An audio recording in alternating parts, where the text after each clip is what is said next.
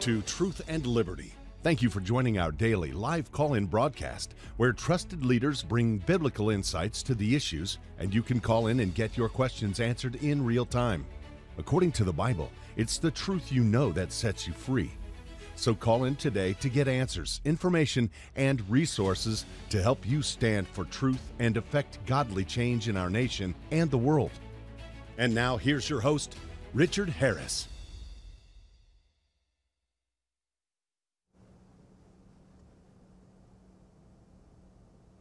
Hey everybody, this is Richard Harris, and welcome to the Truth and Liberty live call-in show. It's great to have you watching today. I'm really looking forward to this program. Today, I don't have a guest with me. I'm going to take this time with you to share a little bit of Bible teaching. And I hope that today's teaching turns out to be a blessing for you. It is still the Truth and Liberty live call-in show, so I want to welcome you to join into this kind of interactive process with me here today as we dive into the Word of God together. Before we get into the teaching, let me just share a little bit of information with you. First off, when you do call in, just use the number that's on the upper right-hand part of the screen there. It's 719-619-2341. Also, if you need prayer today, please take advantage of Andrew's prayer ministry. Andrew Womack Ministries has a huge room full of Word of God trained, Spirit-filled prayer ministers, and they are standing by ready to take your call today to agree with you for whatever your need might be. Just call into that line at 719-635-1111. All right, guys, well, listen, hey, coming up here at the ministry, we've got a great conference that's right around the corner. It's the annual Women Arise conference, November the 2nd through the 4th at Charis Bible College. And the men's advance is in January, I think, or no, March these days. And the ladies' conference is in the fall in November 2nd through the 4th. And this is going to be a great event for women. And Carrie Pickett, who's the vice president of Charis World Outreach, is going to be ministering along with Audrey Mack and Elizabeth Murin. I'd like to just be a fly on the wall in this thing because I know there's going to be some powerful ministry taking place. So sign up today for that at awmi.net. It's a free event. Also, Andrew Womack will be ministering in the Atlanta area at the Gas South Convention Center for the Atlanta Gospel Truth Conference, November 9th, 10th, and 11th. And Greg Fritz is going to be joining Andrew. If you've never heard Greg Fritz before, you're missing out. Greg is a really great Bible teacher. He's able to take complex truths from the Word of God and bring them down and simplify them in a way that anybody can understand. He's got a great sense of humor. He's just a fantastic minister. You'll love him. So if you live in that area, or even if you don't and want to travel, just sign up today at awmi.net for the Atlanta Gospel Truth Conference. All right, guys, so you know what's going on in the news today, right? The main thing on the headlines is still the war that has broken out in Israel between Israel and the Palestinian terrorist organization Hamas. And although it hasn't been declared officially, to my knowledge, Israel is actually at war with another terrorist organization called Hezbollah, which is mainly concentrated north of Israel in the country of Lebanon. And so the atrocities that were committed by the Hamas terrorists when they poured over the Israeli border 2 weeks ago and literally slaughtered men, women, children, babies, innocent people, mercilessly capturing and kidnapping them and taking them back into Palestinian territory in the Gaza Strip, raping them, abusing them, beating them. Who knows how many are still left alive of those captives. This has just shocked the world. And Israel has responded with a declaration of war, with a vow to crush Hamas as they are preparing and marshaling forces for a land invasion. They've been firing rockets and everything else. You know, this war in Israel, it's taking place against a backdrop of events in the world that has caused people to begin asking a lot of questions. You know, the rise of China as a rival, maybe even in some ways superior power to the United States, woke ideology, the whole COVID pandemic, which showed the greatest deprivation of human liberty worldwide that we've seen in a long, long time. The Great Reset conspiracy coming out of the world global elite to form a one world government, single global currency, a socialist one world government. The advance of technology with AI and you know, potential brain implants and things like this, that it just, people are going, is this it? Are we at the end of the age? Are we there? Is the Great Tribulation happening, and so on? You know, prophecy in the Bible, end time prophecy, it takes up about 20 to 25% of the Bible. People don't realize that, but a very large portion of the Bible consists of prophecy. And I think that God would not have put all of that prophecy in the Bible unless He wants us to know what it says, unless He wants us to understand it, right? I think it's good for us to be informed. It's good for us to understand how things work together and how things are going to play out on the earth, so that when these traumatic events and things happen, we can rejoice, because just like Jesus said, when you see these things come to pass, look up, for your redemption draweth nigh. Rejoice and look up. And so this war that has broken out in Israel is causing people to ask, what is going on in Israel, and is this the end times? And so I wanted to take some time in today's show to teach on the subject of Israel's role in end-time prophecy, Israel's role in end-time prophecy. I can't cover all of end-time prophecy today. There's no way. That would take many, many episodes. It's a huge, huge subject.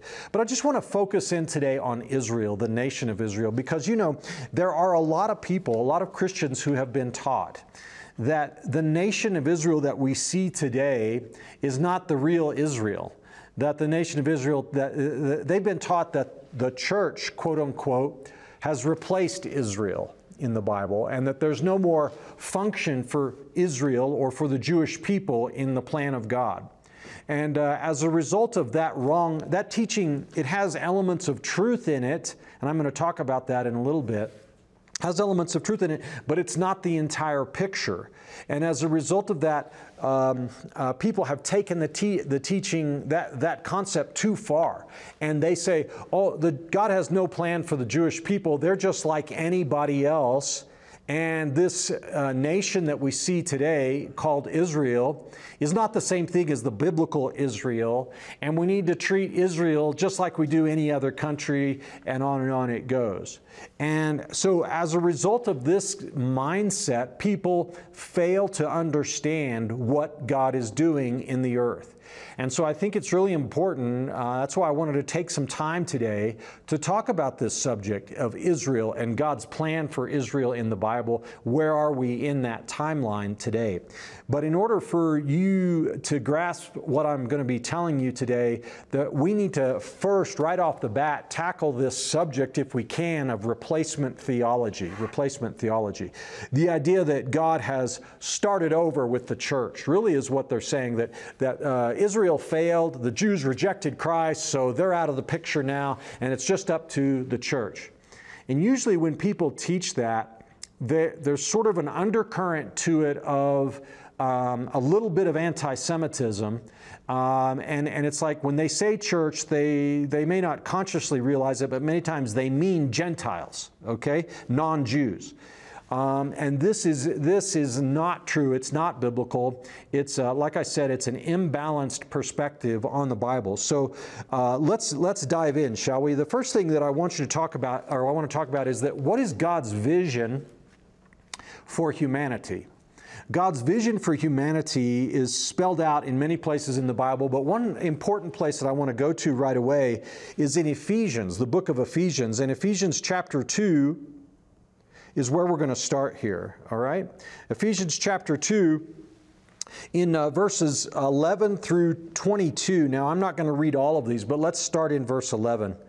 The Bible says, wherefore remember that you, that means us, in times past being Gentiles in the flesh, who are called uncircumcision by that which is called the circumcision in the flesh made by hands, that at that time you were without Christ, being aliens from the commonwealth of Israel and strangers from the covenants of promise, having no hope and without God in the world. But now in Christ Jesus, you who were sometimes afar off are made nigh, that means close, by the blood of Christ.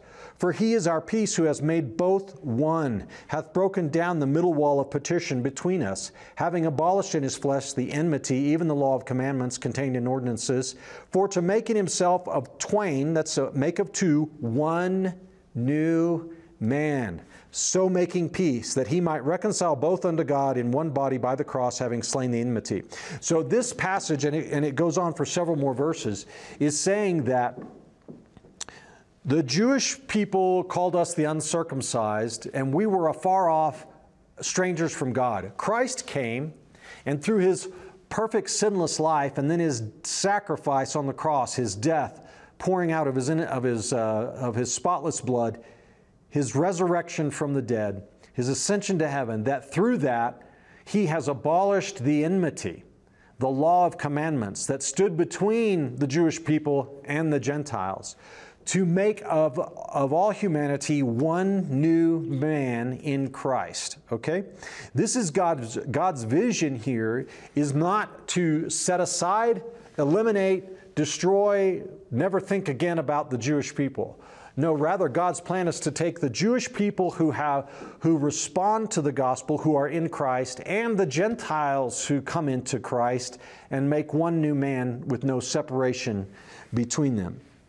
Okay, so one new man, meaning, the Bible talks about how we are the body of Christ, okay?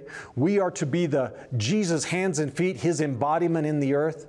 This is the ultimate vision, with Christ at the head, one new man, both Jew and Gentile together. This is his vision. Well, he can't have Jew in there if he's cast off the Jewish people. Okay, let's look at, where do the people that believe in replacement theology, what do they rely on? Well, principally, they rely on a couple of verses. The first one is in Romans chapter 2, verses 28 and 29. This passage says, "For he is not a Jew, which is one outwardly, neither is that circumcision which is outward in the flesh. But he is a Jew which is one inwardly, and circumcision is that of the heart in the spirit, and not of the letter, whose praise is not of men, but of God." So here the Apostle Paul is saying a true Jew is an inward Jew, one who has experienced the circumcision of the heart. Okay, the new birth, the coming into Christ, the receiving of a new man on the inside, this is a real Jew. Of course, that invitation to be born again is open to both Jew and Gentile, right? And then the second place they go is in Romans chapter 9, verses 6 through 8. And that passage says in verse 6, beginning in the middle of the verse, it says, "For they are not all Israel which are of Israel, neither because they are the seed of Abraham are they all children. But in Isaac shall thy seed be called. That is, they which are the children of the flesh, these are not the children of God, but the children of the promise are counted for the seed." So in this passage, Paul is saying there's really two types of seed here.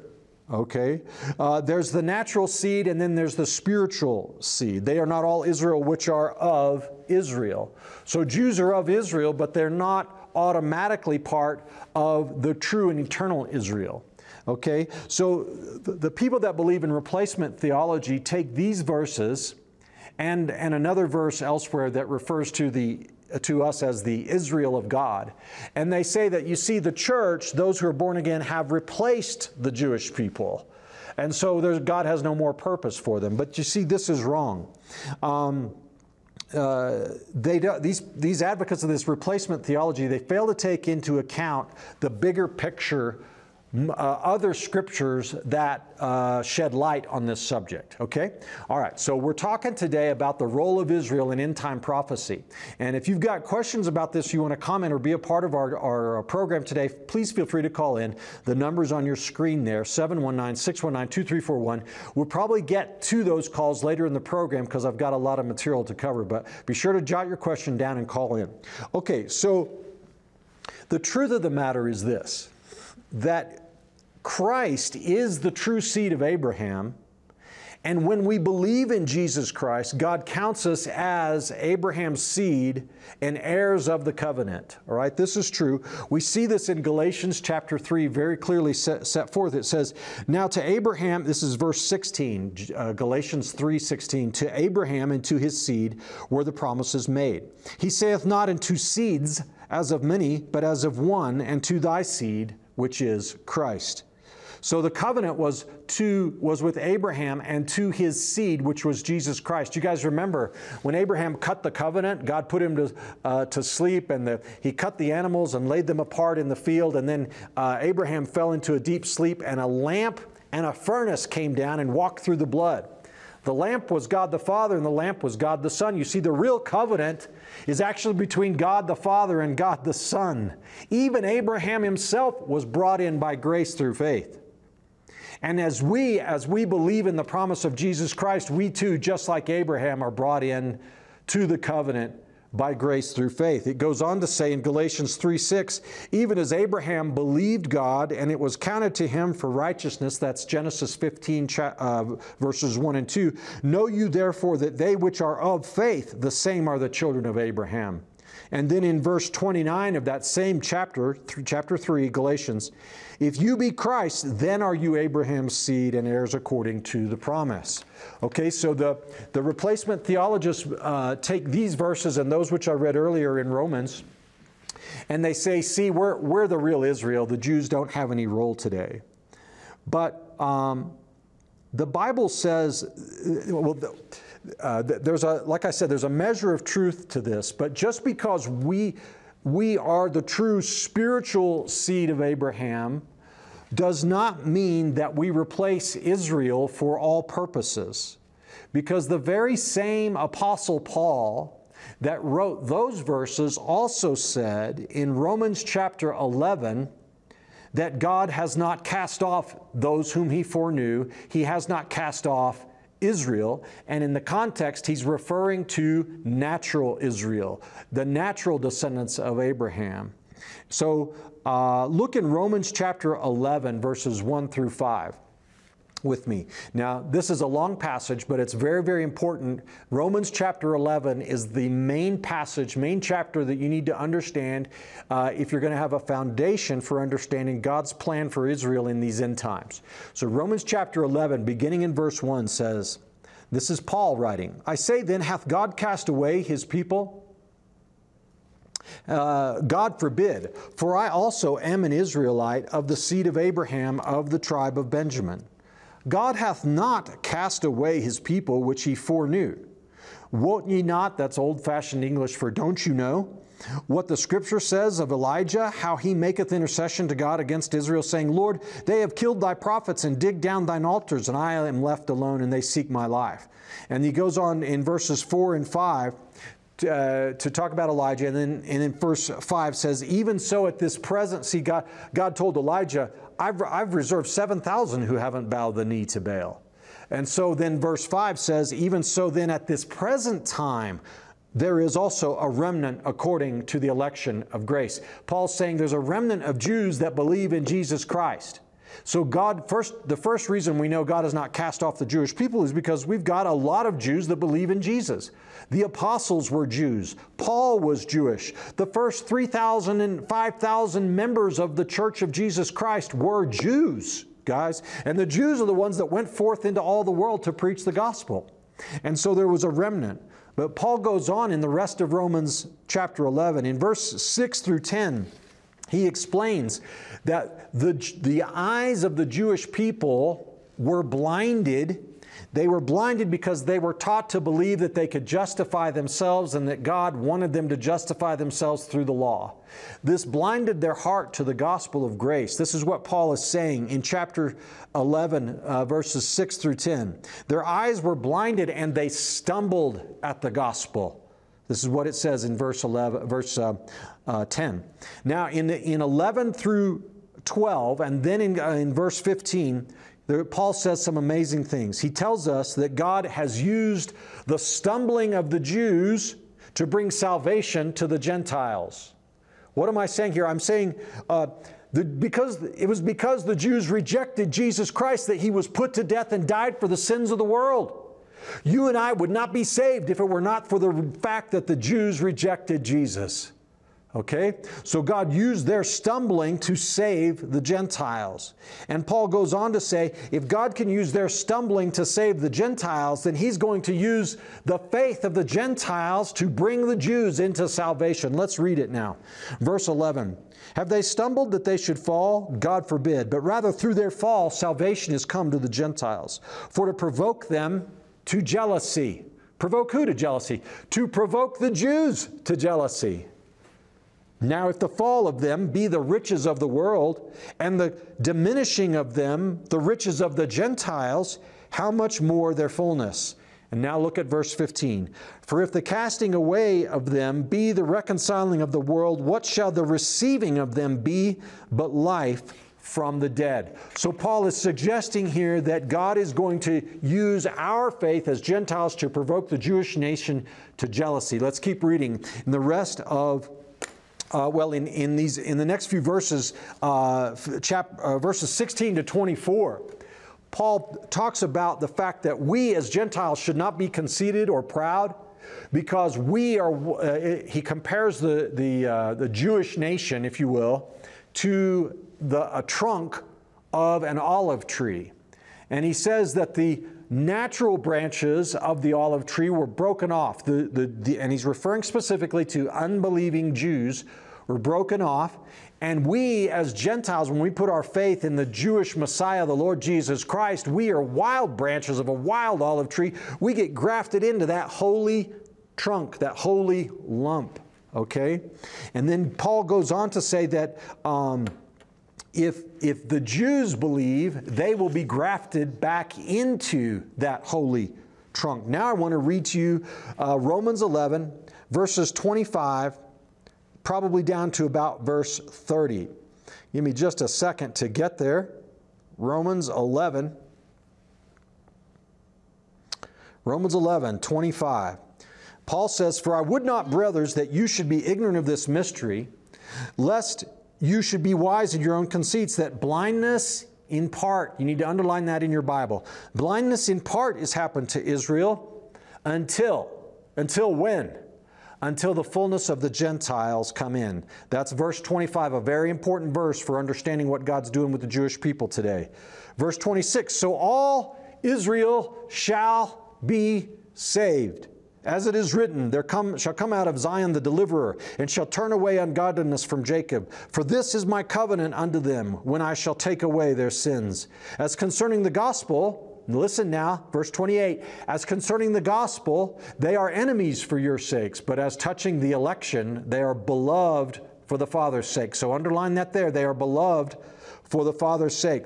For the gifts and callings of God are without repentance. Let me just pause for a second here. That Romans 11:29 is a real popular verse for us to claim here in the Word of Faith, Pentecostal, charismatic, evangelical world. We like to claim that verse, but to say that, God promised me something a long time ago, and I know He hasn't given up on it, and He hadn't given up on me because the gifts and callings of God are without repentance.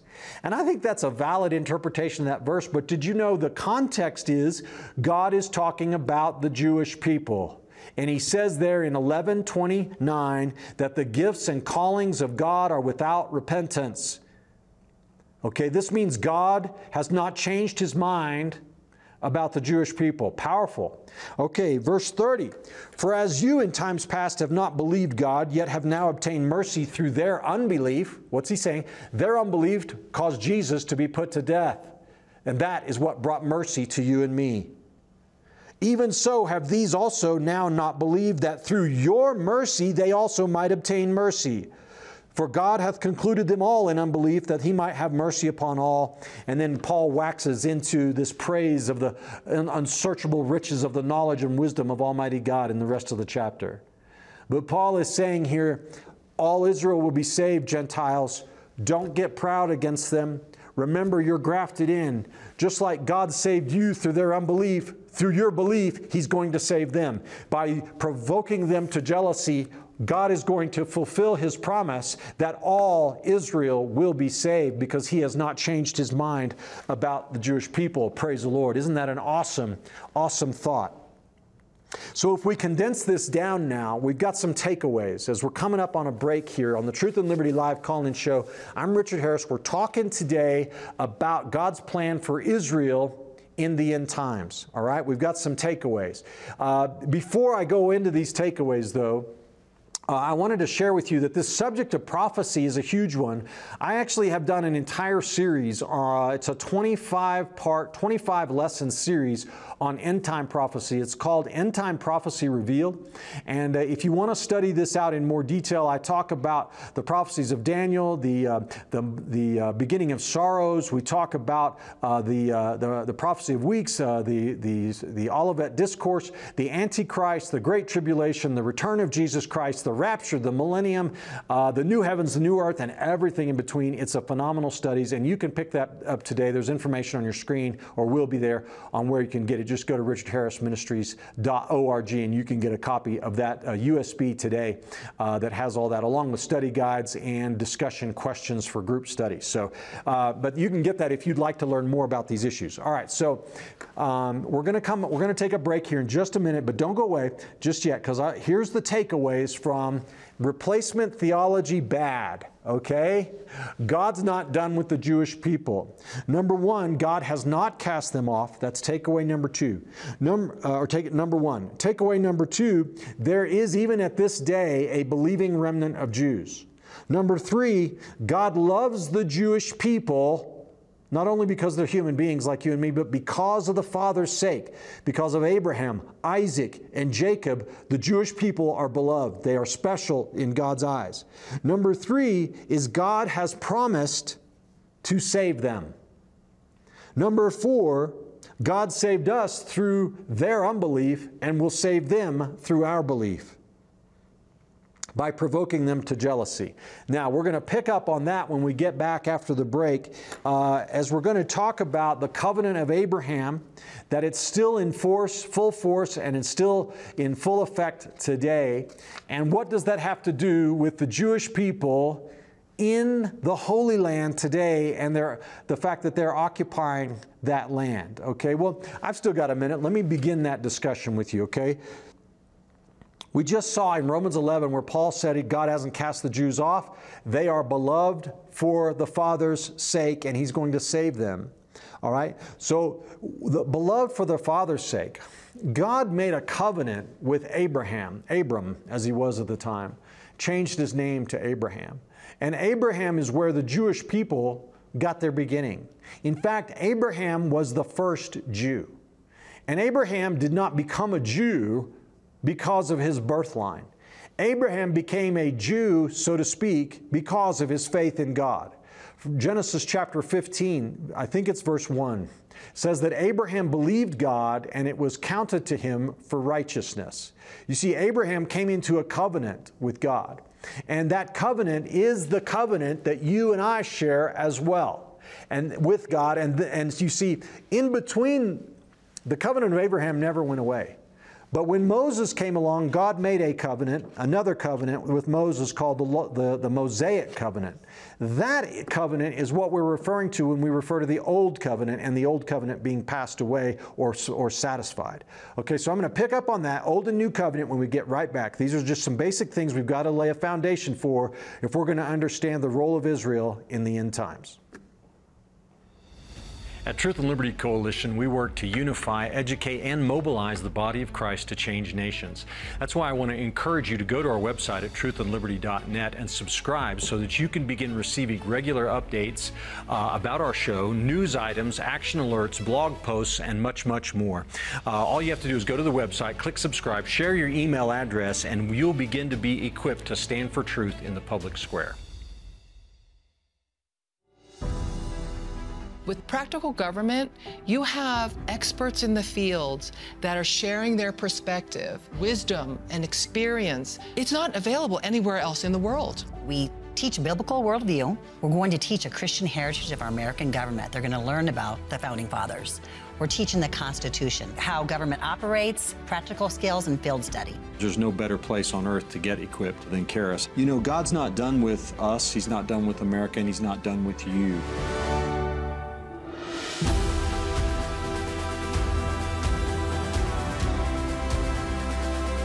So many people come into practical government school and they're scared because it's the mountain of government. But you know what? They come out so strong, and that is so amazing. No matter where you're coming from, the world needs you. Whatever God's calling you to do, you're able to do it. To learn more, visit practicalgovernmentschool.com. All right, everybody, this is Richard Harris. We're back on the Truth and Liberty live call-in show.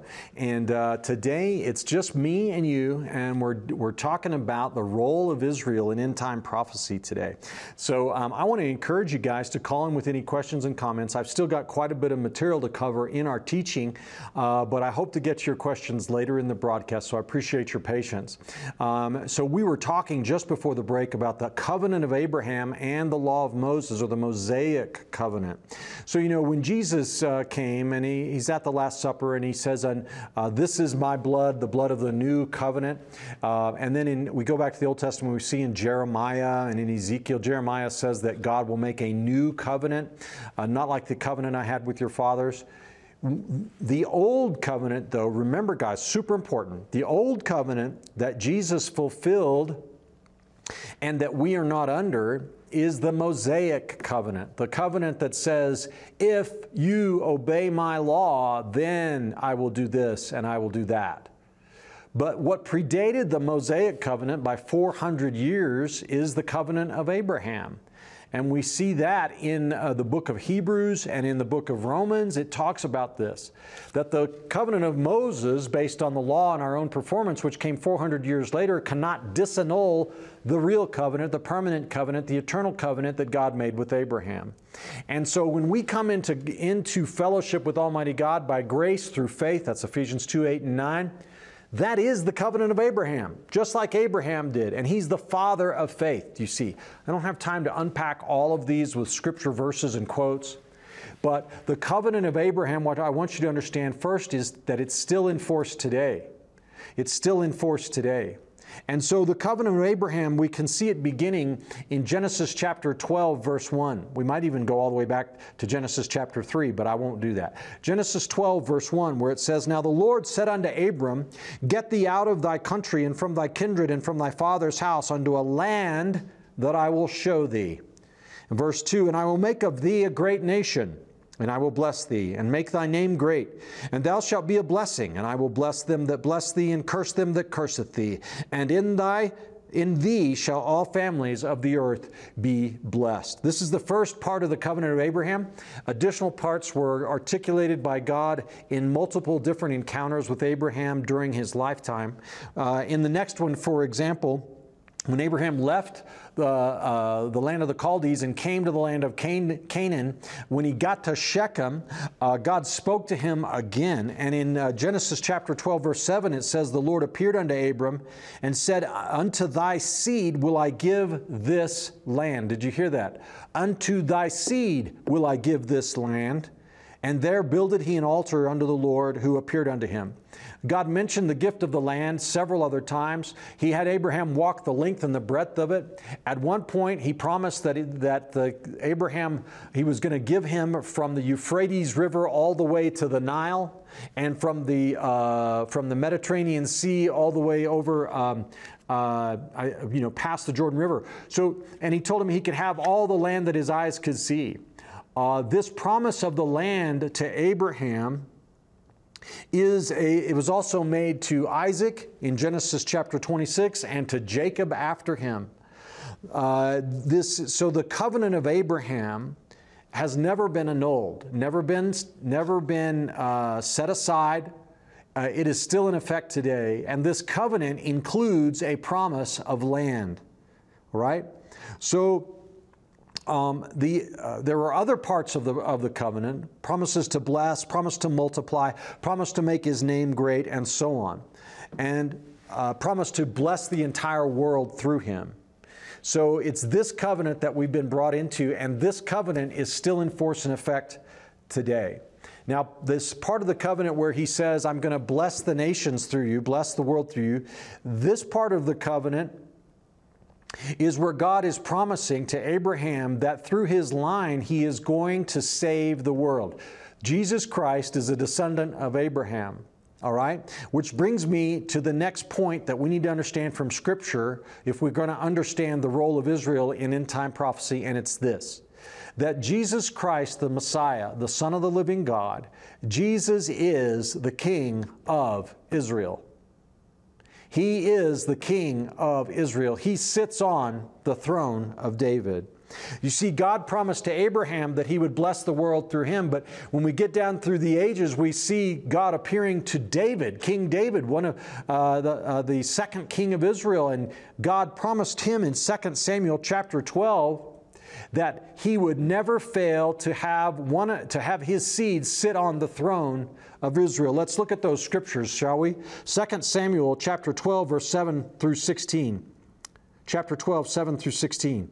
And when the days, this is God speaking by Nathan the prophet to David, when thy days be fulfilled, and thou shalt sleep with thy fathers, I will set up thy seed after thee, which shall proceed out of thy bowels, and I will establish his kingdom. And he shall build an house for my name, and I will establish the throne of his kingdom forever.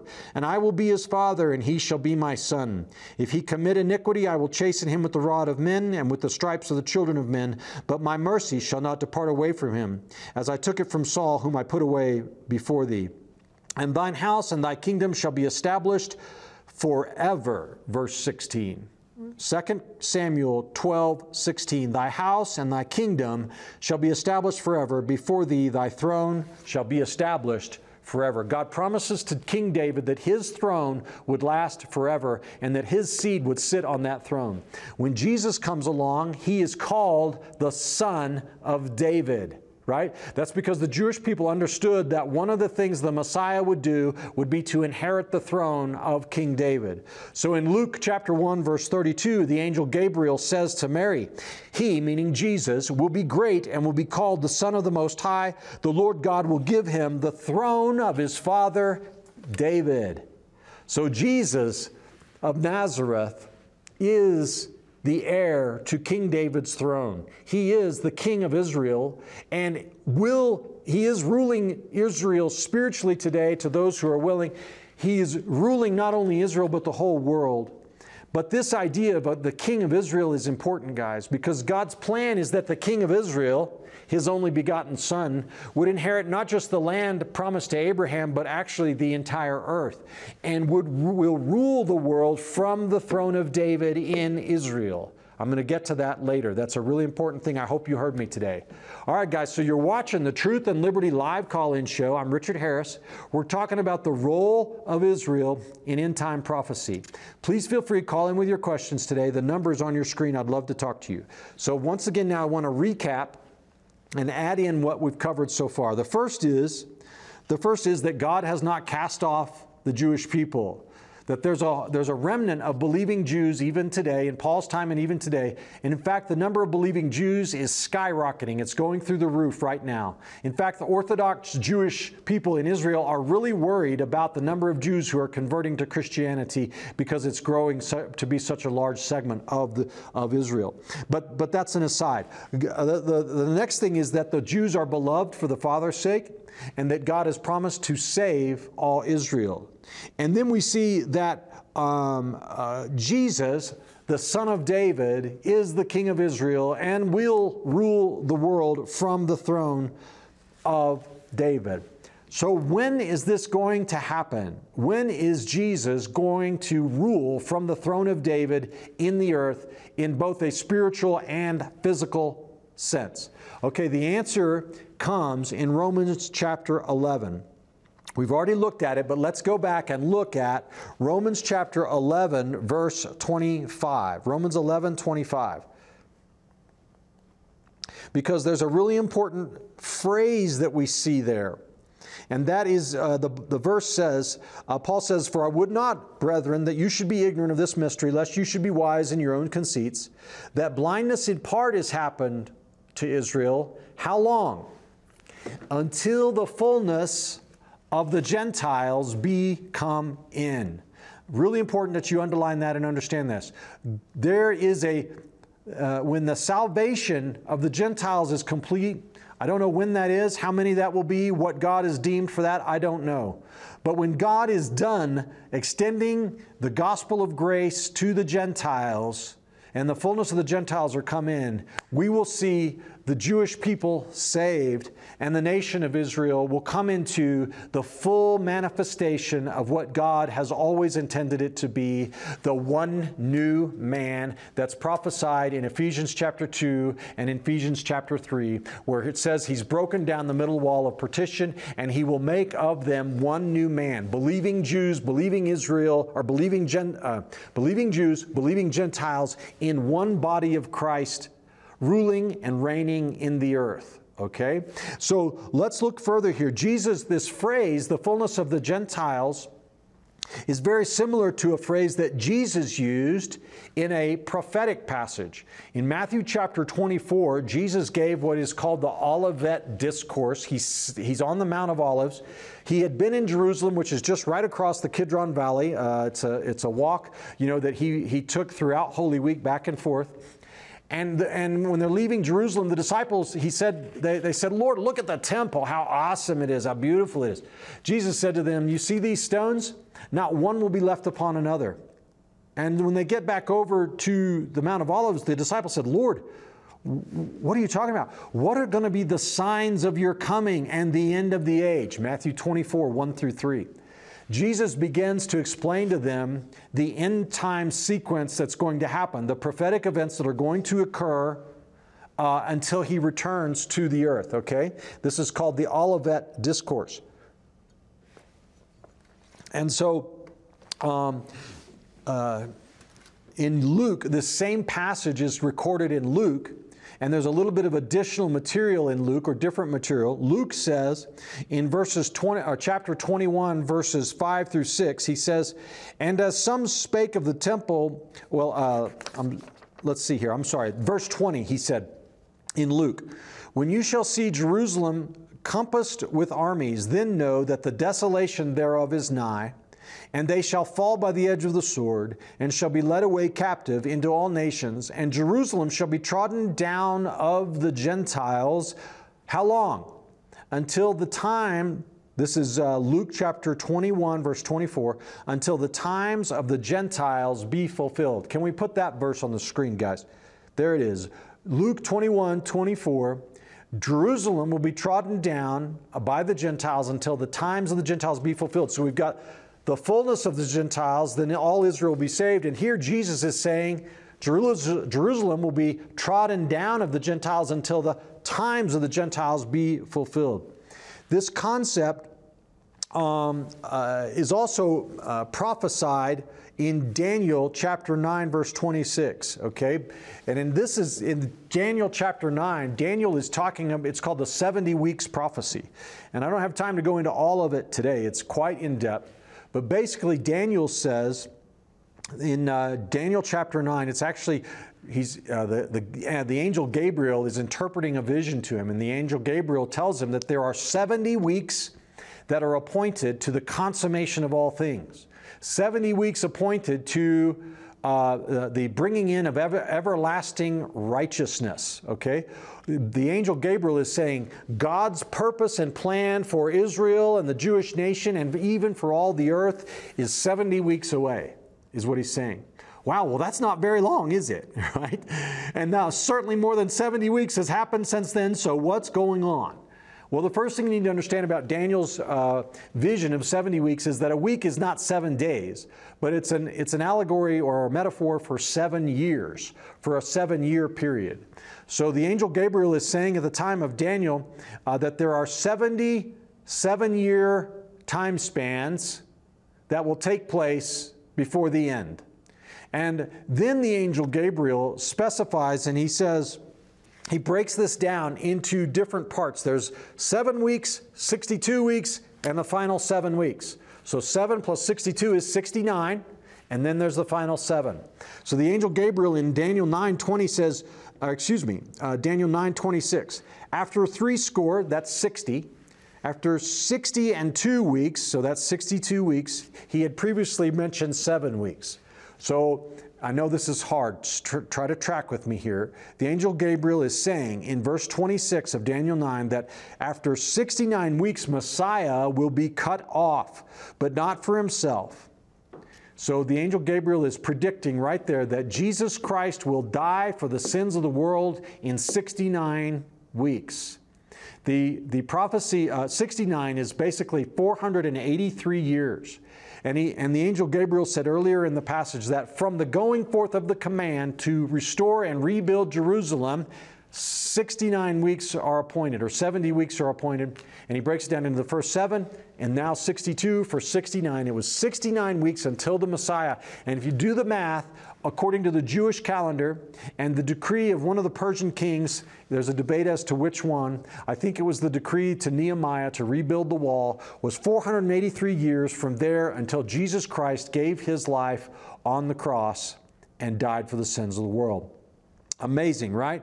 Okay, but then Daniel goes on to say that in verse 24 of Daniel 9, they shall fall by the edge of the sword and shall be led away captive into all nations. I'm getting mixed up, guys. Daniel says that after Messiah is cut off, this is Daniel 9:26, that the prince of the people of the prince that shall come shall destroy the city and the sanctuary. So the people of the prince that is to come shall destroy the city of the sanctuary. He's referring to the Roman legions, the Roman army, the Roman nation, destroyed the city of Jerusalem, and the end thereof was with the flood unto the end of the war of desolation. So basically my point simply is, we don't have time to cover all this today, but if we look at this was all prophesied, okay? If you go back to Luke and the Olivet Discourse in Luke chapter 21, verse 24, Jesus predicted that that not only would Jerusalem be destroyed, but remember, not one stone left upon another. The armies will surround Jerusalem, and the desolation of Jerusalem is near. And then he says in Luke 24:24, they shall fall by the edge of the sword and shall be led away captive into all nations, and Jerusalem shall be trodden down of the Gentiles until the times of the Gentiles be fulfilled. So Jesus is saying Jerusalem's going to be captured and destroyed. Jewish people, you're going to be taken captive into the nations of the world. For how long? Until the times of the Gentiles be fulfilled. Paul said in Romans 11, the Jews will be saved when the fullness of the Gentiles come in. Okay? This destruction of Jerusalem was also prophesied by Daniel in Daniel chapter 9. The prince of the people of the prince, that means the people of the Roman Empire, are going to destroy Jerusalem, and it'll be like a flood. Okay? So, this destruction of Jerusalem that happened, it was fulfilled in the year 70 A.D. The Roman army, it was originally under Vespasian, a general, and he laid siege to Jerusalem, and then he left because he was called back to Rome, and Titus came and completed the conquering of Jerusalem in 70 A.D. He destroyed the city and burnt and destroyed the temple of God, literally not leaving one stone left upon another. 100,000 plus Jews were killed at a time when the entire population of the city was probably not more than 300,000. And but a small remnant of Jews were taken prisoner and carried into all parts of the Roman Empire. And so this conquest is even depicted today in what's called the Arch of Titus, that was built to honor General Titus by the Romans. So if you go to ancient Rome, the ruins of ancient Rome in the city of Rome today, that arch is still standing, and you can see a picture of the Roman soldiers carrying the menorah that was in the temple on staves between them. This conquest of Jerusalem, it actually happened. And so this began what the Jewish people call the diaspora, or the dispersion. It lasted 1900 years as the Jewish people lived in all the other nations of the world, setting up Jewish communities, doing everything they could to preserve their Jewish identity and heritage, and even the Word of God throughout this age, okay? But here's what you need to understand, that the Bible also prophesies that the Jewish people would be regathered to the land. The Jewish people would be regathered to the land. In Luke chapter 21-24, again, Jesus prophesied it because he said that the Jews would be taken captive, and Jerusalem would be trodden under feet of the Gentiles. How long? Until the times of the Gentiles are fulfilled. So he is implying, Jesus himself, in Luke 21-24, that there's a time limit on this diaspora. There's a time limit on this dispersion of the Jews. They will be back, and the Gentiles will no longer trod Jerusalem underfoot, Jesus is saying here.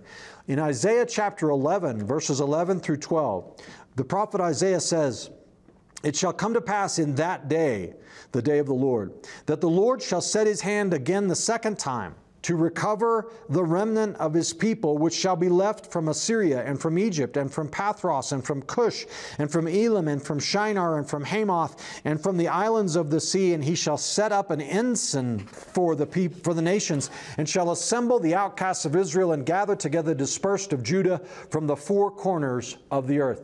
This passage from Isaiah, it's really important that you see there's a phrase there when Isaiah says, "We'll gather them a second time." So the Jews, after Isaiah, the Jews are taken captive by the Babylonians, but they come back to the land. That's the first restoration. Isaiah here in Isaiah 11, though, is saying there's going to be a second restoration, okay? This restoration that Isaiah prophesied was fulfilled, began to be fulfilled in the year 1948, when the Jewish nation was reborn. So now, all of that was introduction for me to talk to you today about the role of Israel in end-time prophecy. So Ezekiel also prophesied the restoration of Israel. If you want to look at it in Ezekiel 37, I won't go into that today. But there was a miracle that took place, a massive biblical proportion miracle, when Israel, the nation, was reborn in modern times. You see, Israel did not exist as a sovereign, separate nation from the time the Romans conquered it all the way up until the year 1948. But in the late 1800s, there began a movement in Europe called Zionism. People like Theodor Herzl was the primary leader, and they began to call for the restoration of a Jewish homeland and a Jewish state. They began to appeal to the foreign ministers and the princes of the different nations of Europe and others. You see, because for 1900 years the Jewish people had been persecuted in these nations, pogroms and killings and second-class citizenship and all kinds of stuff. And so in 1917, Great Britain adopted what it called the Balfour Declaration. Why is that important? Because World War I happens, and Britain is actually a colonial power. And one of the areas that they controlled after World War I, the Palestine was controlled by the Ottoman Empire, the Muslims. The Brits take it over, and they set up a protectorate, or basically a British colony. In 1917, they passed what they call the Balfour Declaration, which says that it's the policy of the British government to one day work for the creation of an independent British or Jewish state. Then in World War II happens from 1939 to 1945. And you know, during World War II, the Holocaust happened, where Hitler murdered over 6 million innocent Jewish people for no other reason but the fact that they were Jews, okay? I could talk about the biblical foundation, or not foundation, but The book of Revelation actually talks about this, about the Satan coming after the woman. But this caused the world to cry out, or to open its heart, really. The world opened its heart to the Jewish people after the revelation of what Hitler did in the Holocaust. Much like what you see happening today in a much smaller scale today, where we see this slaughter of innocent Jews in the land of Israel, and right now the world is compassionate toward the Jewish people. Well, the Jews knew they had a short window, a small window of opportunity, and they pressed at that time in 1945 for a Jewish homeland. They began to flee Europe in droves and settle in what was called the land, Palestine by the Brits. And they started setting up kibbutzes and communities and buying homes and buying land and buying farms by the droves. Many Jews had a hard time getting there, though. There's lots of accounts of them being stuck on ships and all this kind of stuff trying to get into the land of Israel. They started pressing in the United Nations for a formal declaration that the land of Palestine was there, or at least a part of it. And so what happened in 1948 is the UN passed a resolution carving out some segments of the Holy Land for the Jews and leaving other parts of the land for what we call now the Palestinians, who were before then simply Jordanians, okay, or Arabs that lived in the land. Now we call them Palestinians. It's not really a separate ethnic group, but we use the phrase anyway. The point is that in 1948, the UN declared that, and the United States of America was the very first nation within minutes to recognize formally the nation of Israel as an independent state. What also happened was the Arab nations surrounding Israel, Israel was tiny, it had a tiny sliver of land, it was bordered on every side by hostile nations, and the Arab Muslims immediately declared war on Israel once that UN resolution was passed. They invaded Israel, and Israel fought back. It's what they call their war of independence. And through God's divine intervention and help, they defeated the superior Arab forces and staked out for themselves their Jewish nation. All right, I could go into more detail, but I don't need to. And from that point forward, Israel and the Arabs have been in a state of conflict, okay? Because the Muslims and the Arabs do not recognize the right of Israel to exist. They are saying this is Muslim Arab land. The Jews don't belong here. The truth of the matter, though, is that the land has been the Jews since it was given to them by God through the covenant of Abraham 1,500 years before Christ, okay? 1,500 years before Christ, the land has belonged to the Jewish people. And they have lived in the land continuously since that time. So another miracle that was prophesied and that took place when Israel became a nation was that the Hebrew language was reborn. From the time that Israel was taken captive by the Romans, the Hebrew as a spoken language began to die out. Because as they became slaves and captives of the Romans, they were forbidden to speak Hebrew. They began to acquire the language of the nations where they lived. Hebrew was only used as a written language for religious worship and from the scriptures, you see. But in this Zionist movement, there was a guy whose name was, I think his name was Eliezer ben Yehuda. Let me look at my notes here. But he was a Jewish man. Yep, Eliezer ben Yehuda. And ben Yehuda decided he was going to he wanted to start a movement to get Hebrew rebirthed as a spoken language, not just a written language. And so all these Jews in Europe that had been speaking Yiddish began learning how to speak in biblical Hebrew again. And so this miracle was actually prophesied in the Old Testament. In the Old Testament, I just want to share this with you. In Zephaniah chapter 3, verse 9, where God says, "Therefore wait ye upon me, saith the Lord, until the day that I rise up to the prey. For my determination is to gather the nations, that I may assemble the kingdoms, to pour upon them mine indignation." In verse 9 he says, "For then will I turn the people to a pure language, that they may all call upon the name of the Lord, to serve him with one language, one consent." All right, so we're up against our second break here. I'm going to take a break for about 90 seconds. I'll be right back. And when I get back, we're going to talk about what is going on with the Jews in the land today and up until the return of Jesus Christ. You were created with a purpose, written in the heart of God. long before you were born. He is calling you to find it. We want to help you experience His unconditional love, to be equipped and empowered to become a world changer. Hey, you know, a big part of what we do here at Truth and Liberty is to provide you with the resources that you need in order to stand for truth in the public square. So I want to remind everybody to go to our website and check out our resources page at truthandliberty.net/resources, where you can find material that discusses just about every issue we're facing today in our culture. And these are things that are prepared by our strategic partners and some of the most influential and important organizations in America today. Have you been praying about how to make your business your mission field? GospelTruth.tv Business features leadership and financial stewardship training from industry experts. Learn the next steps to building wealth and using it to grow God's kingdom. Tune in Saturdays to GospelTruth.tv Business and watch anytime with GospelTruth.tv Premium. Visit Gospel Truth TV today for biblical teaching you can trust.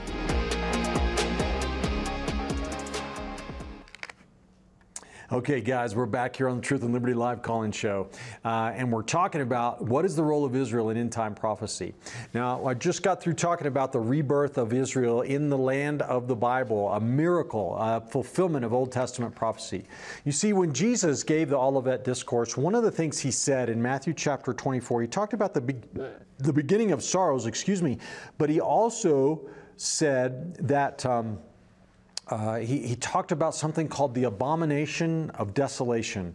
And He said in Matthew chapter 24 that when you see the abomination of desolation spoken of by Daniel the prophet, this is Matthew 24:15, stand in the holy place, okay, then you need to, he basically started saying you need to flee for the hills, because there's going to be great tribulation. In verse 21, then shall be great tribulation, such as was not since the beginning of the world to this time, no, now ever more shall be. So I could go into a lot of detail about the Olivet Discourse. I'm trying to synthesize this for you. But Jesus Himself said that there will be something called the abomination of desolation, which was prophesied by Daniel the prophet, happen. And the abomination of desolation, according to Daniel, this is when the man of sin, I'm going to condense real fast for you here, guys. The Antichrist goes into the temple of God and sets himself up as God, all right? So the Antichrist goes into the temple and declares himself to be God. He suspends all sacrifice in the temple of the Jewish people, okay, and may even commit a sacrifice of a pig or this kind of thing on the altar. We're not 100% sure about that. But the Apostle Paul talks about this in 2 Thessalonians chapter 2. He says there, let no, in verse 3, 2 Thessalonians 2:3, let no man deceive you by any means, for that day, what day? The coming of Jesus Christ and our gathering to Him. You see that in verses 1. Okay. That day, our gathering to Christ and Christ's return to the earth won't happen until, in verse 3, he says, there come a falling away first, and that man of sin be revealed, the son of perdition. Verse 4, who opposes and exalts himself above all that is called God, or that is worshipped, so that he as God sitteth in the temple of God, showing himself that he is God. Remember you not that when I was with you, I told these things. Okay, so Paul is saying, guys, Jesus isn't coming yet until the Antichrist is revealed. The Antichrist will set himself up in the temple as God. And I believe that Paul is implying here this hasn't happened yet. So once it does happen, then we need to be concerned, or not concerned, but we can expect Christ's imminent return. Jesus Himself said, when that occurs, the abomination of desolation, then you're going to see a period of great tribulation unlike anything that has ever happened before. That tribulation is called the Great Tribulation. All right? So now many people think, oh, the Great Tribulation is 7 years. This is not true. The Great Tribulation will be 3.5 years. Here's what's going to last 7 years. The 7-year period is going to be probably a peace treaty. Okay? It is an agreement of some kind that the Antichrist will form with the Jewish people. We see this in Daniel chapter 9, verse 27. He says that the prince of the people who are to come. Now, this gets really tough, all right? But there's two installments here. There's when the Romans conquered Jerusalem. That was an initial but an incomplete fulfillment, okay? And there was a tribulation that happened, the conquest of Jerusalem. But they didn't do everything that was prophesied. So I believe that there will be a second and an utter and complete fulfillment of Jesus' words in the great tribulation that will come on the earth. There will be a figure who comes on the earth. The Bible calls him the Antichrist, calls him the man of sin. He will be, there's a lot that the Bible has to say about him. But Daniel chapter 9, verse 27 says, he will confirm the covenant with many for 1 week. And in the midst of the week, he shall cause the sacrifice and oblation to cease. So Daniel says right there that there's going to be a 1-week covenant. In the middle of the week, the Antichrist will cause sacrifice to cease. That's the abomination of desolation. It will happen in the middle of the week. Let's go all the way back. You remember what I said about 70 weeks? Jesus is cut off, the Messiah cut off at 69 weeks. Well, what happens between 69 and 70? The 70th week is this covenant period that the Antichrist makes, I believe, with the Jewish people. So, in between the 69th and the 70th week is what, guys? What did we talk about at the beginning? It's the times of the Gentiles. It's the age of the Gentiles. It's the time when the gospel is going forth to the Gentiles and the Gentiles are being saved, all right? There's this space of time of an unknown duration that takes place between the destruction of Jerusalem and the full manifestation of Christ's prophecy and the real Antichrist. And this season is what we're in now. It's called the beginning of sorrows, all right? But during this age of grace, the gospel is going forth and Gentiles are coming into the kingdom. But wait a second, Richard, Israel's been reborn. Israel's come back into the land after 1900 years. So what does that tell us, guys? Israel's rebirth tells us that the stage is being set for the consummation of this period, of the age of the Gentiles. Israel's rebirth was a massive indicator of the end times, that they are very close indeed. Because in order for these things that take place in the Great Tribulation, the abomination of desolation and the destruction of the temple, Israel has to be in the land. Israel needs to come into the land and rebuild the temple. That's my personal belief, and that has not yet happened yet, the rebuilding of the temple, but Israel is in the land. And so this idea of the covenant that the Antichrist forms with the Jewish people is implied also in 1 Thessalonians chapter 5, verse 3, where Paul says, "For you yourselves know perfectly that the day of the Lord so cometh as a thief in the night. For when they shall say, peace and safety, then sudden destruction cometh upon them." Who? What's he talking about, peace and safety? He's alluding to, I think, that the Antichrist is going to bring a peace treaty into place.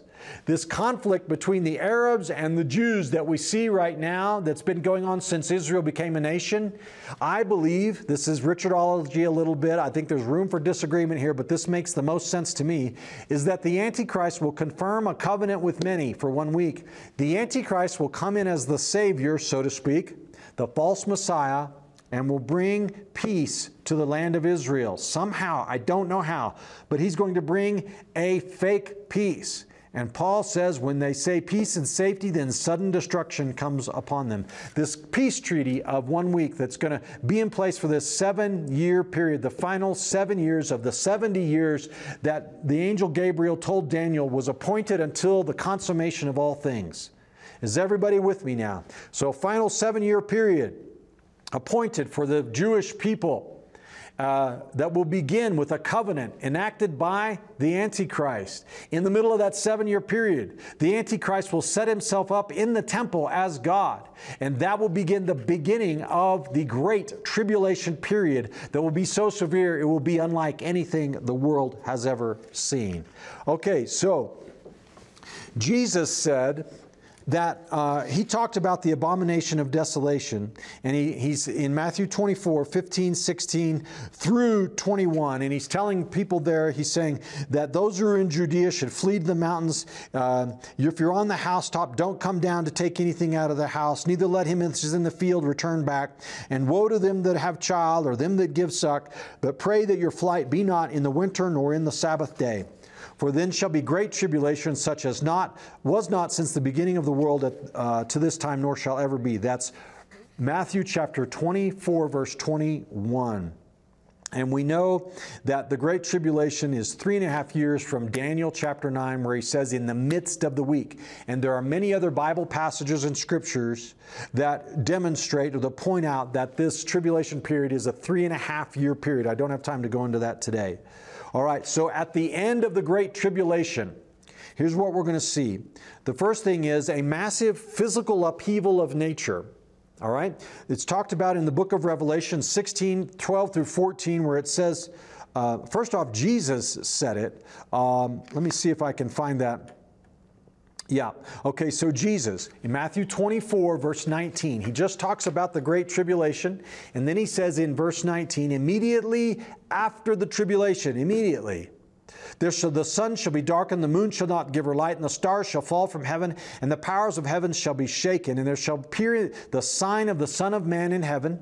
And then shall all the tribes of the earth mourn, and they shall see the Son of Man coming in the clouds of heaven with power and great glory. Verse 31, he shall send his angels with a great sound of a trumpet, and they shall gather together his elect from the four winds, that means those who believe in him who are on the earth, and from one end of heaven to the other, those who are in heaven. This is the rapture. And the rapture occurs very clearly from Scripture at the end of the Great Tribulation when Christ comes. It does not happen at the beginning of the Great Tribulation. Sorry to disappoint you guys, but that is the way the Scripture reads. And there's a lot of other Bible verses to back that up. But the point is that there's an upheaval in nature, and then Jesus Christ himself returns. He returns in the clouds. Heaven is opened. Jesus comes with all his holy angels. He raptures the saints. We're glorified. Those who have died in Christ come with him, riding on white horses. We are transformed on the earth and caught up to meet him, and we all will go and land with him on Mount Olive, the Mount of Olives, which is right next to the Temple Mount. And let me not get ahead of myself. So when Jesus appears here in fire and great glory with his angels from heaven, there's some things that happen. First off, every eye will see him. Okay, it says that. But from the Jewish nation perspective, what you need to understand is the Jewish people, the Bible says very clearly that they will all see him. And it says in Zechariah chapter 12, verse 10, this is a really important passage. This ties back into where in Romans chapter 11 it says that all Israel will be saved. They will see Jesus coming from heaven. And it says in chapter 12, verse 10 of Zechariah, I will pour upon the house of David and upon the inhabitants of Jerusalem the spirit of grace and of supplications, and they shall look upon me whom they have pierced, and they shall mourn for him, as one mourneth for his only son, and shall be in bitterness for him, as one that is in bitterness for his firstborn. Revelation 1:7 says, he cometh with the clouds, and every eye shall see him, and they also which pierced him. You see, the Jewish people pierced Jesus when they nailed him to the cross. They pierced him, and the kindreds of the earth shall wail because of him. The Jewish people will see the Messiah. They will see Jesus coming. And they will recognize him as the Messiah. They will recognize him as their son, as their blood relative. God will give them this revelation. The blindness that has been upon Israel in part will be lifted from them, because the fullness of the Gentiles have now come in. And they will mourn for him, and they will wail because when they see him. Can you imagine their grief? Can you imagine what that will be like for the Jewish people? To realize, oh dear Lord, we have made a huge mistake. We put to death our promised Messiah. What are we going to do? And I believe that the type and shadow of this amazing event and encounter is given for us in the encounter of Joseph in the Bible, with the other 11 sons, or at the time it was 10 sons of Jacob, came to Egypt, and they were encountering Jacob, but they didn't know it was him until their eyes were opened, and he revealed himself to them as their brother, the brother that they had put to death. You see the parallel. Joseph revealed him, he told them in the beginning, you're all gonna bow down to me. And they resented it and hated it. And they thought they put him to death. But he was rescued or sold into slavery into the Ishmaelites, and ended up being raised up to be the second in authority over all of Egypt. You see, the type and the shadow is that Jesus was sold. He was put to death by the Jewish people, and he was raised up by God to be the king over all the world. But you see, the Jews didn't recognize Joseph to be their brother. They thought he was dead. The Jews today don't realize Jesus Christ is the King of the world. They don't realize that, okay? But the day will come when their eyes are opened. And when they see him, they're going to cry. They're going to wail. They're going to lament. The Bible says the brothers of Joseph fell on his neck and kissed him, and he cried. And there was this glorious reunion at the revelation of him as their brother and as him as their Savior. He'd already been saving the world through the famine that came on the world. Now he saved the Jews. The same thing is going to happen. He's already been saving the world from sin. And he's going to save the Jewish people from sin when he's revealed to him at the second coming. The saints are going to come with Jesus. And we're going to go with him, and we're going to destroy the Antichrist. Jesus will destroy the Antichrist and the false prophet and the armies of the Antichrist. Okay? 2 Thessalonians chapter 2, verse 8. Then shall that wicked be revealed, whom the Lord shall consume with the spirit of his mouth. He says then, meaning when Jesus comes, and shall destroy with the brightness of his coming. Revelation chapter 19 talks about the destruction of the Antichrist and his armies by Jesus when he comes in more detail. It says in Revelation 9:15, out of his mouth goeth a sharp sword, that with it he should smite the nations, and he shall rule them with a rod of iron. And he treadeth the winepress of the fierceness and wrath of Almighty God. It's a long passage, but it goes on to say in 19:19, I saw the beast and the kings of the earth and their armies gathered together to make war against him that sat on the horse and against his army. So there's many passages, guys. Zechariah chapter 12 prophesies that Jerusalem is going to be invaded and surrounded and plundered by the nations of the earth. This is the same battle that Revelation 19 is talking about. The Revelation 19 says, and in other places in the book of Revelation that I don't have time to go into, the armies of the world are going to invade Israel at the end of the tribulation period. And they are going to conquer Israel, but at the last second or minute or whatever, some kind of, Jesus is going to appear. The sky is going to be split open. The fire and glory and the angels of heaven and the saints riding on white horses. And Jesus Christ with the sword of his mouth is going to destroy the Antichrist and his armies. Read about it in Revelation chapter 19. And the Antichrist and the false prophet will be cast alive into the lake of fire burning with brimstone. That's Revelation 19:20. And the remnant of the Antichrist's army were slain with the sword of him that sat upon the horse, wherein the sword proceeded out of his mouth, and all the fowls were filled with their flesh. So you can learn more about this in Zechariah 12, Zechariah 14. If you want to study it in detail, get my series, End Time Prophecy Revealed, as we go step by step through all of these scriptures. I promise you, it's an exhaustive study. The point is here today is that Jesus he conquers the Antichrist. With the saints are with him, riding on white horses. He then sets his foot on the Mount of Olives, right outside the holy city.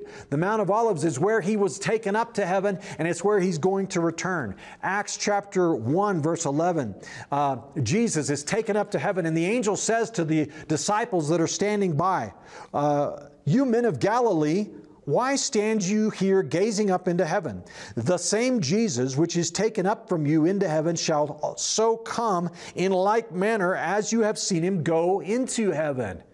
And then in Zechariah 14, verse 4, The Old Testament prophesied his feet. Whose feet? The prince, the king that's coming, the good king, shall stand in that day upon the Mount of Olives, which is before Jerusalem on the east, and the Mount of Olives, which shall cleave in the midst thereof toward the east and toward the west. There will be a split in the Mount of Olives. There will be rivers that come out of the Mount of Olives that go north and go south.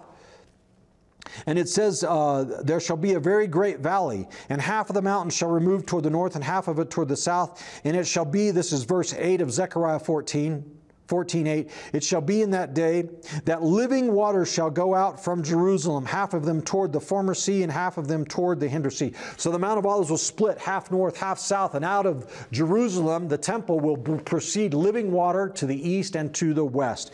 Jesus, many other prophecies, Ezekiel talks about this in detail, that Jesus will enter through the east gate and he will take his place. He will take his place with great glory on the throne of David, the throne of Israel, the throne from which he and we, those who are in the covenant of Abraham, will rule the world with him throughout the millennium. Okay? So, Revelation alludes to this in Revelation 14:1 when it says that John saw, he says he saw the Lamb standing on Mount Zion, and with him 144,000 who had his name and his Father's name written in their foreheads. All right? Yes, those are Jews, guys, but it's not just a literal number, but I don't have time to go into that today. The 144,000 with 12,000 from all 12 tribes is symbolic. It's symbolic of fullness, the fullness of the church, both Jew and Gentile come in, and the Gentiles are brought in and made Jews under the covenant of Abraham. And believing Jews experience the fullness of the covenant of Abraham for the very first time as they're born again and brought into the resurrection of Jesus Christ to rule and reign with him forever. And so, what is the conclusion of all this? The conclusion of all this is the role of Israel in the end times is that God is setting the stage for the fullness of his promise, the fullness of his redemption of mankind in the earth. And the Jewish people will be saved and will be given the opportunity to believe in Jesus and experience that and come into the fold so that there will truly be one new man, and that God's promise to the fathers, to Abraham, Isaac, and Jacob, that he will save their descendants and their seed will be brought into fulfillment. The land of Israel, Jerusalem, will be the stage for the ultimate rebellion of the Antichrist with the nations of the earth and the people of the earth, declaring mankind to be God. That's what 666 is, you know. It's the number of man. It's the worship of ourselves. It's we don't need you, God. We're going to do this on our own. We're going to do it our own way. We're going to do what we want. We don't have to be ruled by you, God. That's what that's all about. That's what the Antichrist is all about. And anybody who talks about God and about Jesus and about the Bible and doesn't submit to man's rebellion, comport with man's rebellion, but professes Jesus Christ is going to be killed and persecuted, that's what the Antichrist in 666 is all about. And the ultimate manifestation is the invasion of Israel by the armies of the Antichrist that come from the east, and he exalts himself up to be God. But Jesus Christ, the true King, will come with the army of the faithful and will conquer the Antichrist and his armies and will establish his eternal reign upon the earth from Mount Zion, the city of Jerusalem, the eternal city, the eternal capital of God upon the earth. Okay? Now, the temple of God, I believe, does have to be rebuilt before all those things will be fully manifested. But we see this conflict in Israel today. The Palestinians committing atrocities against the Jews is the spirit of Antichrist and that persecution against the Jewish people. Okay? And it will come to fruition at some point. And the fact that Israel has been reborn after all these years is a massive sign to us. And the fact that, you know, there's many other things I could point to, like I said, China, Great Reset, all these other things that Satan is trying desperately to bring this into fruition. And only God knows how long it will be. He will not allow the devil to do that until the fullness of the Gentiles have come in, all right? And so that is really, right now, the role of Israel is as a stage setter, as a precedent to the kingdom of Jesus Christ on the earth. It's getting the table set, getting things ready for Jesus to come back to the world and to rule the world from the nation of Israel, the Jewish king, the son of David, from the temple. All right? So once we see Jesus could come at any moment and at any time, but once we see the temple being rebuilt, the third and final temple on the mount in Jerusalem, you know it's getting really, really close. All right, guys, I actually finished with just 6 minutes left to answer your questions, and I want to do that. Frank is on the phone from Missouri. Frank, what is your question, brother, today? Can you hear me, Frank? I got a couple of scriptures here, and I want to know what they mean. It's Jeremiah 30:1, and I'm going to read it if I can real quick. And then Amos chapter 9 and verse 11. Richard, the restoration of the broken down tabernacle of David, and then verse 15, Amos 9:15, about once they get it back into the land, that there ain't nobody that's going to take them out of the land. And then this passage here in Jeremiah 31, 35, and 36 that says, as long as the sun and the moon are ordinances in the sky, that Israel is going to be a nation forever. Yeah, so you just about covered everything there, but I just wanted to say about this, the completion of it, the completion of this. Really, it's the message of the glory of God being preached. Yeah. Yeah. In its power and its glory that God revealed. Galatians 3:8. What does that say? Well, Frank, let me just jump in here, and those prophecies that you're referring to are talking about the Jews being brought in the second time for the final permanent fulfillment, that they will never again be uprooted. Once, and I believe we're in that the phase, the implementation of those promises today, that they have now been brought back and are still being brought back. Thousands of Jews are returning to the homeland every year in Israel and from all over the world. This is the planting, I believe, the final planting of the Jewish nation, and those promises are beginning to be fulfilled. So they will not be removed from the land again, and Jesus Christ will make sure of that personally when he comes to defeat the Antichrist and establish his eternal kingdom on this physical earth. All right, brother, thank you for the question. I hope that helps you. We've got some other questions that came in by our chat, and I want to touch on one of those if I can. And this question says, are the Jews in Israel the 12 tribes of Israel? I've heard that some of them are not. What is the truth in this? Are all Jews part of the 12 tribes of Israel? Is there something as true Jews and not true Jews? So there's multiple questions there. The first part is, are they the 12 tribes of Israel? Well, I'll say this, that the Jewish people in captivity have done as much as they possibly can to keep their lineage tracked, but there is still over 1,900 years spread out all over the world. They have not been able to keep pure track of their lineage in order to say, oh, I'm from this tribe and I'm from that tribe. However, they do know enough to prove a continual line of succession, that they are the Jewish people, they are the descendants of Abraham.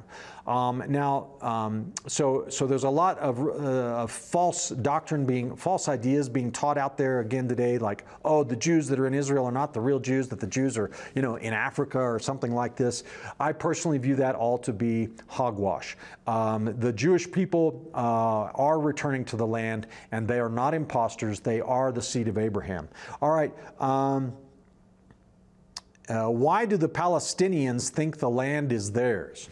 Because they want it to be theirs, because Arab people have lived in that land for generations and generations, right? Even the Jews themselves, when they came out of Egypt and conquered the land, did not fully push every non-Jew out of the land. Remember, the Philistines remained, and they never did fully obey God in that sense. So there's always been non-Jews in the land. And then, between the time of the Jewish, in the first captivity to Babylon, the king of and Assyria. The king of Assyria sent Syrians down to intentionally settle in what was known as Samaria, and they intermarried with the Jewish people. When the Jews from Judea and Benjamin were taken to Babylon, the Babylonian king, made sure that other people took over in the land of Judah. So when the Jews came back into the land, there were other ethnic groups there, right? And they didn't push them out and exterminate them like they were commanded to do the first time. So we've always had this going on. But by God's gift, God's command, the land belongs to the Jewish people, right? So, and I'm not saying that they should tear down houses and kick people out on the streets and that sort of thing, but the Palestinians' claim to the land is inferior to the Jewish claim to the land, all right? So that's actually all the time I've got yet today, guys. I would love to keep answering questions, but I can't do that. We are actually out of time. So I just want to thank all of you for watching today and appreciate your interest in this subject. And I hope that it's been a blessing to you. Again, I think it's really important that we understand end-time prophecy. And so I've created that product, End-Time Prophecy Revealed. If you want to get a copy of that, you can do that on my website at richardharrisministries.com. I'm not trying to sell it, just want to make it available to you if you want to learn more about the subject of end-time prophecy. God bless you all. Thank you so much for watching today, and we'll see you next time on Truth and Liberty. Thank you for joining today's Truth and Liberty livecast. You can watch today's and past livecasts in our archives at truthandliberty.net. Our goal is to educate Christians and connect them with resources and organizations to help them impact their sphere of influence. You can help us accomplish this by making a donation at truthandliberty.net/donate. Join us next time for more Truth and Liberty.